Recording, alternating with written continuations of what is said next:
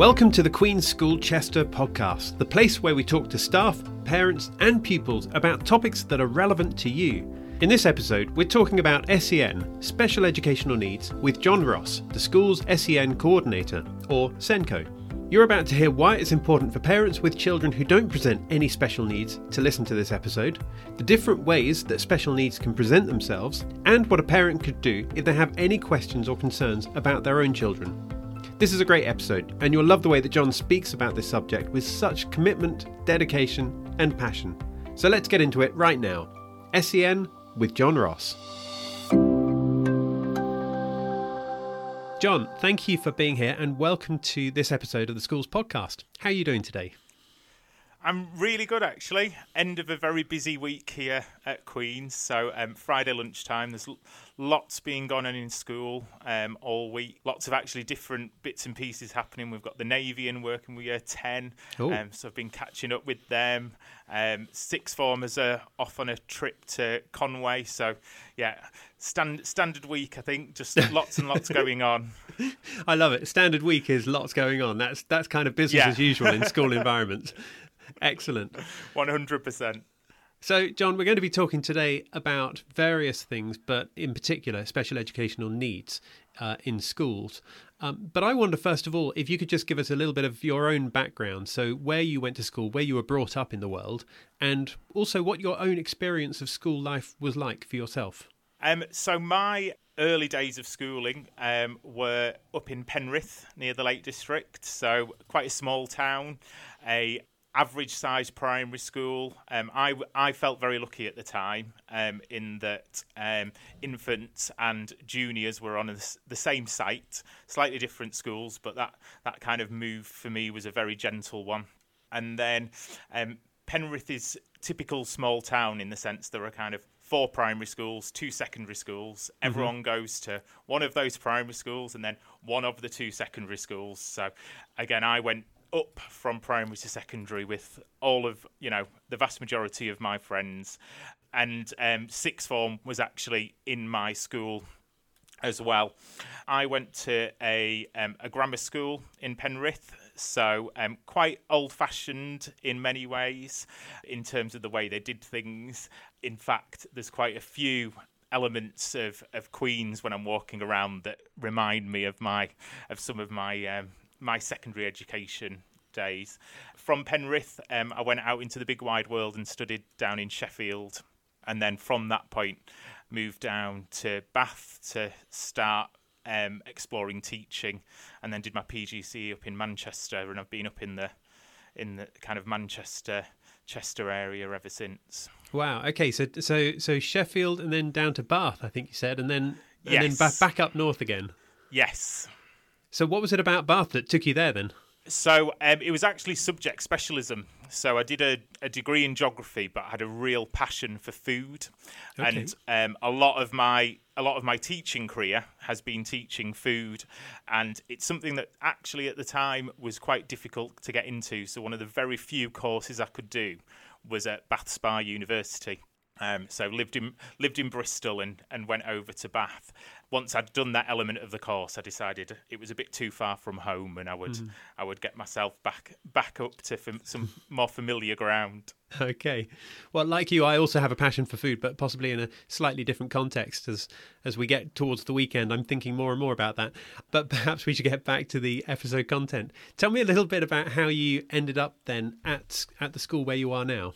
So I was fortunate in that right from the beginning of my teaching career, I ended up being involved in working with pupils with special educational needs. So as well as working in a mainstream state secondary school, I actually was seconded to a special school and worked there a couple of days a week. And that kind of threw me into the arena of special needs very, very early on. I moved around a little bit and then ended up getting the role as a SENCO, so a special educational needs coordinator in a secondary school over in Manchester. Did that for 6 years, and then have just recently taken on that same role here at Queen's. So I'm what is described, I think, as a lifelong learner. So I've fairly recently completed a specialist dyslexia teaching qualification. Okay, right. And Queen's is will give me that opportunity to use that qualification kind of directly with some of the pupils. So I'm responsible for all of the pupils right through the school. So we have some specialists across the whole school, but I actually am involved right through from lower school right up to sixth form. So it's going to really broaden my experience in working with young people. Okay, so I've got a quick question here. Coming from the point of view of parents, let's imagine that I'm a parent and I'm listening to this episode recording of the podcast right now, and actually none of my children have any kind of special educational needs. Should I switch off and listen to another podcast episode? Why is it important that I carry on listening to this? I think my response to that would be the same as the response I would give to a teacher in some ways, because often best practice for young people with special education needs is actually going to benefit everybody. I think that's one really important thing, and there might be some approaches, there might be some tips that I share today that even if there are no signs, signals of a need, whether no diagnosis, etc., actually there might be something that a parent thinks, oh, do you know what, I might try that with my child. I think equally, it's massively important that we normalise special educational needs. And actually talking about it is really, really important. I think parents being able, I can almost guarantee that a parent will have a child who is in a class with other young people with special educational needs. And if parents can talk with a bit more confidence to their children about that, that's really, really helpful. I was talking to some colleagues in the lower school earlier this week and discussing the idea of teaching the girls about special educational needs so that actually they understand what autism is, for example, so that actually if in life they come across somebody who is autistic, actually they understand a little bit more about it. And I feel that the more we can learn about it generally can help everyone. So I'm guessing then on that basis, you're probably of the thought process that it's best that any child with special educational needs doesn't go to a school to just look after special educational needs children, but that they are very much embraced as part of the school community in everyday life in all schools. Absolutely. I think the proviso is that they're attending a school that can meet those needs. I've worked with young people with almost every type of need you can think of. And for some individuals, a specialist setting actually is going to be the best place for them. If, they've got a really high level of need, that can be really, really beneficial for that young person, and that can be the right place. For the majority of people with special educational needs, those needs can be met in a mainstream setting. So whether that be a school like Queen's, whether that be a large kind of comprehensive secondary school, needs can be met whilst also learning with lots of different people. I think the important thing is that when it comes to special educational needs, that they're attending somewhere that the needs can be met. In the vast majority of cases, in the instance of here at Queen's, we can meet the vast majority of needs here, and I would never advocate that a special school would be the best place for them. So really it's putting the child at the centre of that decision-making process as opposed to a blanket approach for all children. Yeah, absolutely. I think when we talk about special educational needs, we can end up focusing a lot on the label. The label can help. It can really help with self-identity and understanding yourself. But actually, it does come down to the individual very much and what is going to work and benefit that individual. And things have to be taken on a case-by-case basis. It's unlikely that one size is going to fit all, because at the end of the day, we're talking about individuals. They are at the centre of it. Okay, so that's all coming at it from a school point of view. Tell me a little bit about parents then. I mean, what can a parent do if they have a child who has special educational needs? That is a really interesting question, actually. I think one of the things a parent really needs to recognise is that they are the champion for for their child.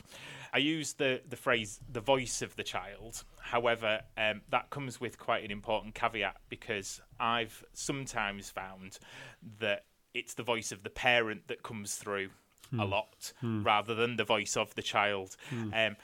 Particularly with younger children, parents are absolutely crucial in getting the voice of the child through and helping them flourish. So I think that's a really important role that parents have, is kind of helping to be the champion for that child and make sure that things are put in place for them. If we look at the really early stages of development, because whenever we learn about special educational needs and we look at the skills that they develop, in most instances, actually, a child is developing those skills from the moment they're born. So if we talk about language development, actually, there's loads of language development that happens in the first 6 to 18 months, long before most children will come anywhere near a teacher.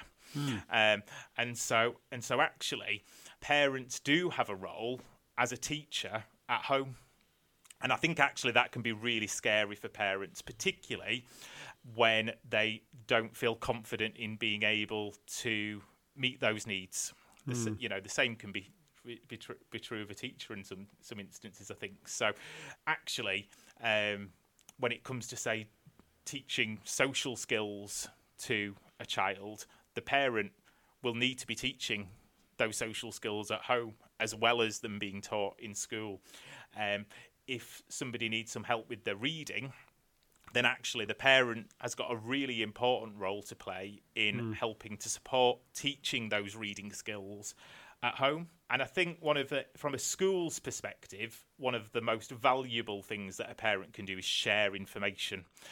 We talk very much about the child being at the centre of our planning in terms of meeting needs, but actually they're at the centre, and around them is a team of people. And in most instances, that team will be parents or carers alongside teachers and other school staff.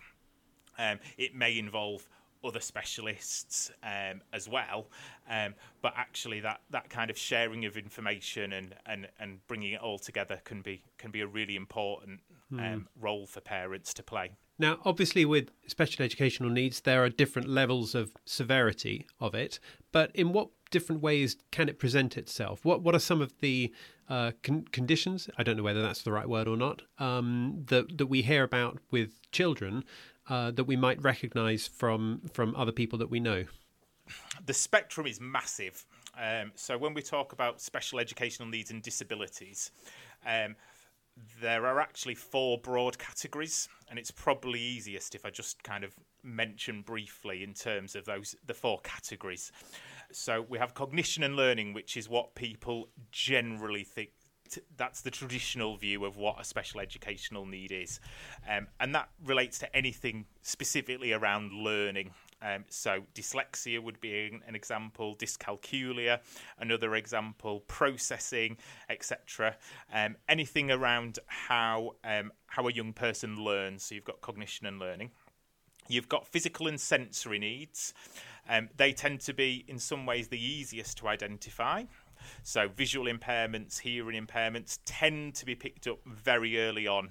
Developmental checks and things in young babies, which are just standard, will often pick those kind of things up. That does also cover physical disabilities, which again is something that a child may be born with or maybe something that develops later in life. The third area is communication and interaction. So that includes things like speech and language communication needs. It includes autism. And so that will present itself potentially things like friendship issues and that type of thing. Perhaps tied in with that, there's a lot of crossover between the 4 areas. So we talk about kind of sensory processing difficulties, actually something that's really common in people with a speech, language and communication need, but actually is a sensory need as well. And then the 4th area, which is the newest area of SEN, is something called social and emotional mental health. So that covers a wide variety of different needs, anxiety disorders, for example, depression, lower level special needs in that area are covered as well. So there's a really broad spectrum of things. There are obvious things that parents can look out for in all areas. I think it's difficult because every young person will progress at their own rate. And one of the warning signs often is that a child isn't progressing at the same rate as their peers, and that's something that teachers will look out for. It's something that parents will look out for. I think the danger is that you can focus too much on that element. Sometimes we talk about learning differences rather than learning difficulties. The idea that actually each child has their own journey to go through, and will learn different skills in different ways. And it may well be that just because it takes a child a little bit longer to learn how to make friendships, for example, doesn't mean that actually they're not going to do so. It's just going to take them a little bit longer. Now, the fourth of those different classifications, I think you said it was social and emotional. This seems to me to be something that we're hearing more and more about in the media. Is that because there's an increasing awareness of it, or is it because it's a problem that's getting worse through maybe things like social media? I think there's definitely an increase in awareness. From a special needs perspective, actually, it's a difference in understanding. So that category has always been there. It used to be classed as something called behaviour emotional social difficulties. Okay. So a child that couldn't cope in a mainstream school, that was displaying really challenging behaviours, may find themselves being placed in a special school for behaviour emotional social difficulties. That does not exist anymore. It's being reclassified as social, emotional and mental health. Because actually we know now that actually the problem, what we're trying to tackle is not the behaviour. What we're trying to tackle is the reason for that behaviour being displayed.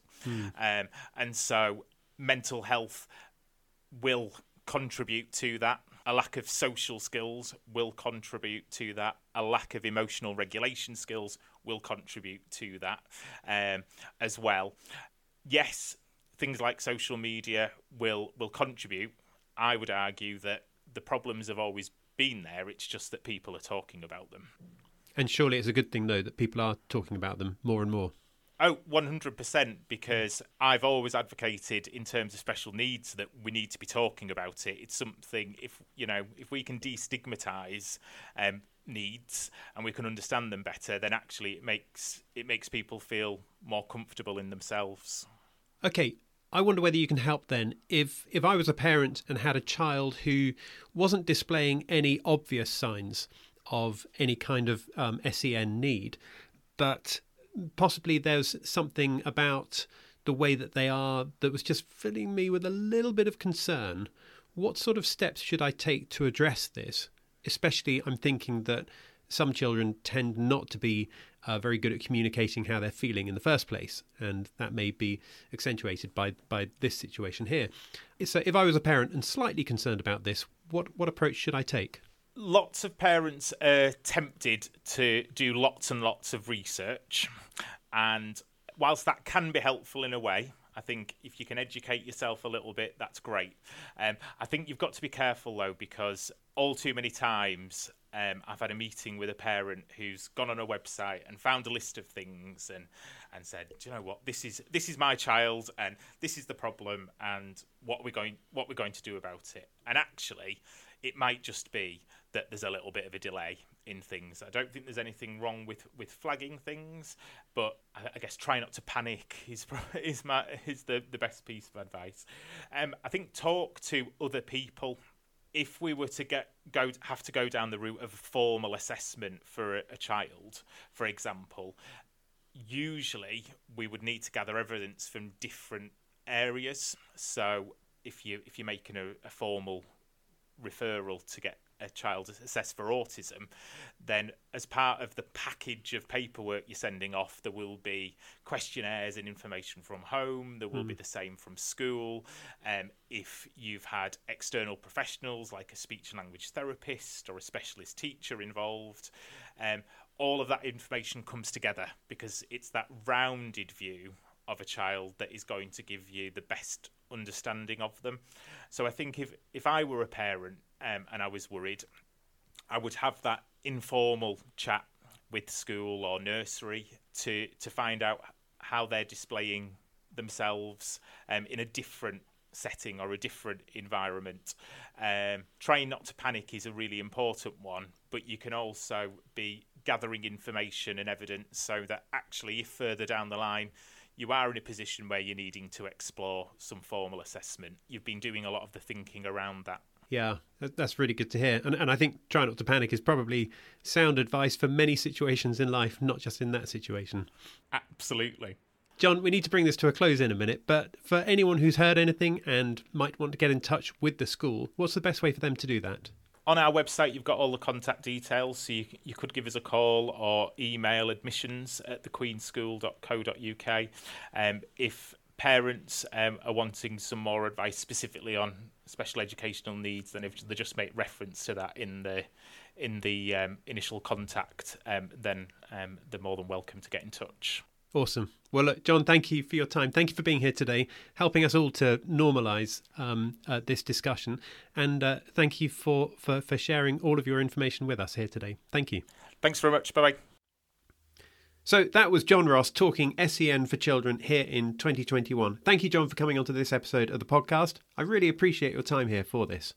As he says, if you have any questions or would just like to speak to someone at the school, then do get in touch through the website or email admissions@thequeenschool.co.uk.